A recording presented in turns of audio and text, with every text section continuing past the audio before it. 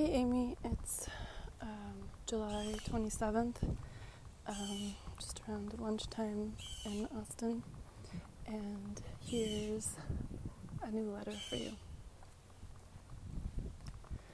So there was something about today, maybe how devastating the news is, mixed with how lovely my son is, that made me feel a kind of urgent need to write you a letter. It just feels like I won't see you again for a long time. And I'm trying to deal with that possibility. Sometimes it feels like we have all the time in the world, and there are so many lesbian bars that you'll take me to in Germany or in the UK. And other times it feels like I'll keep smiling at Tila through your phone for the next few years. And don't get me wrong, I'll take FaceTime calls anytime, because at least we can still keep in touch, but it's just not the same. I'll spare you a recap from April, but a few things happened that made me think of you. So there's a tiny little shopping area near where we live. It's really just a pizza place, a car shop, and a small grocery store, but there's also an ice cream place, and they try to have musicians and local vendors come by most weekends.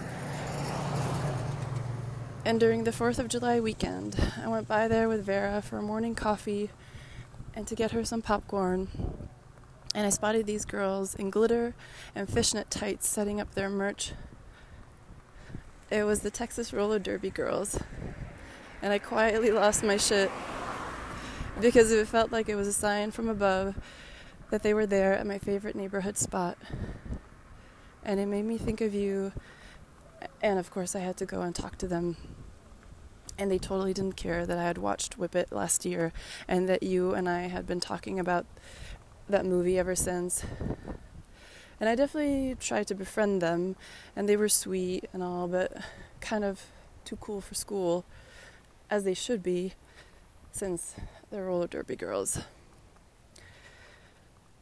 So as I strolled up to their tent with my 2 kids, I did wonder if this would be the next phase in my life.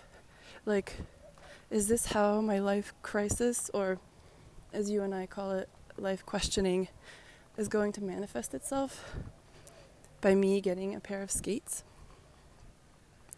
There might be a part 2 in this question. We recently signed Vera up for swim classes, and I've been taking her each Friday afternoon. And there's something oddly sort of magical about watching your kid from afar trying to learn something new. They're like fully removed from your presence, but as I watched her splash around in the water, I still felt so connected to her, like there's some part of me that's in the water with her.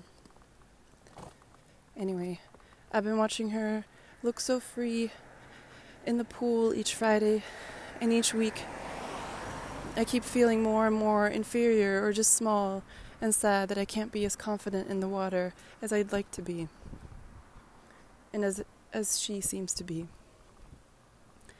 You and I have talked about swimming before, and I think I'd like to take swim classes for the fall.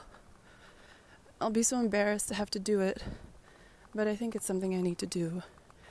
Not just for my kids, but mostly for myself.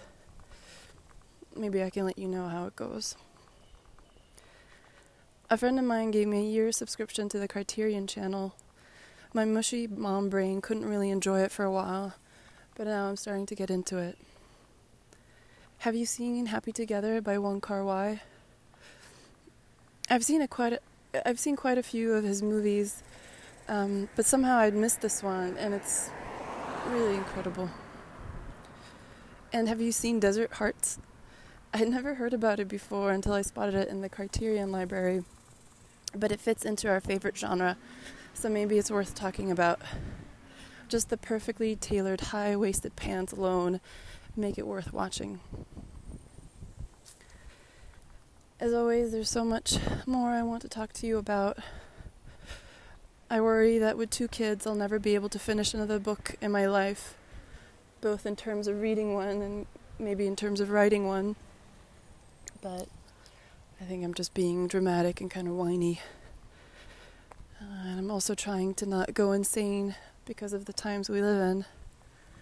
A friend of mine reminded me that if we weren't losing our minds, that would also be insane. Anyway, exercise helps.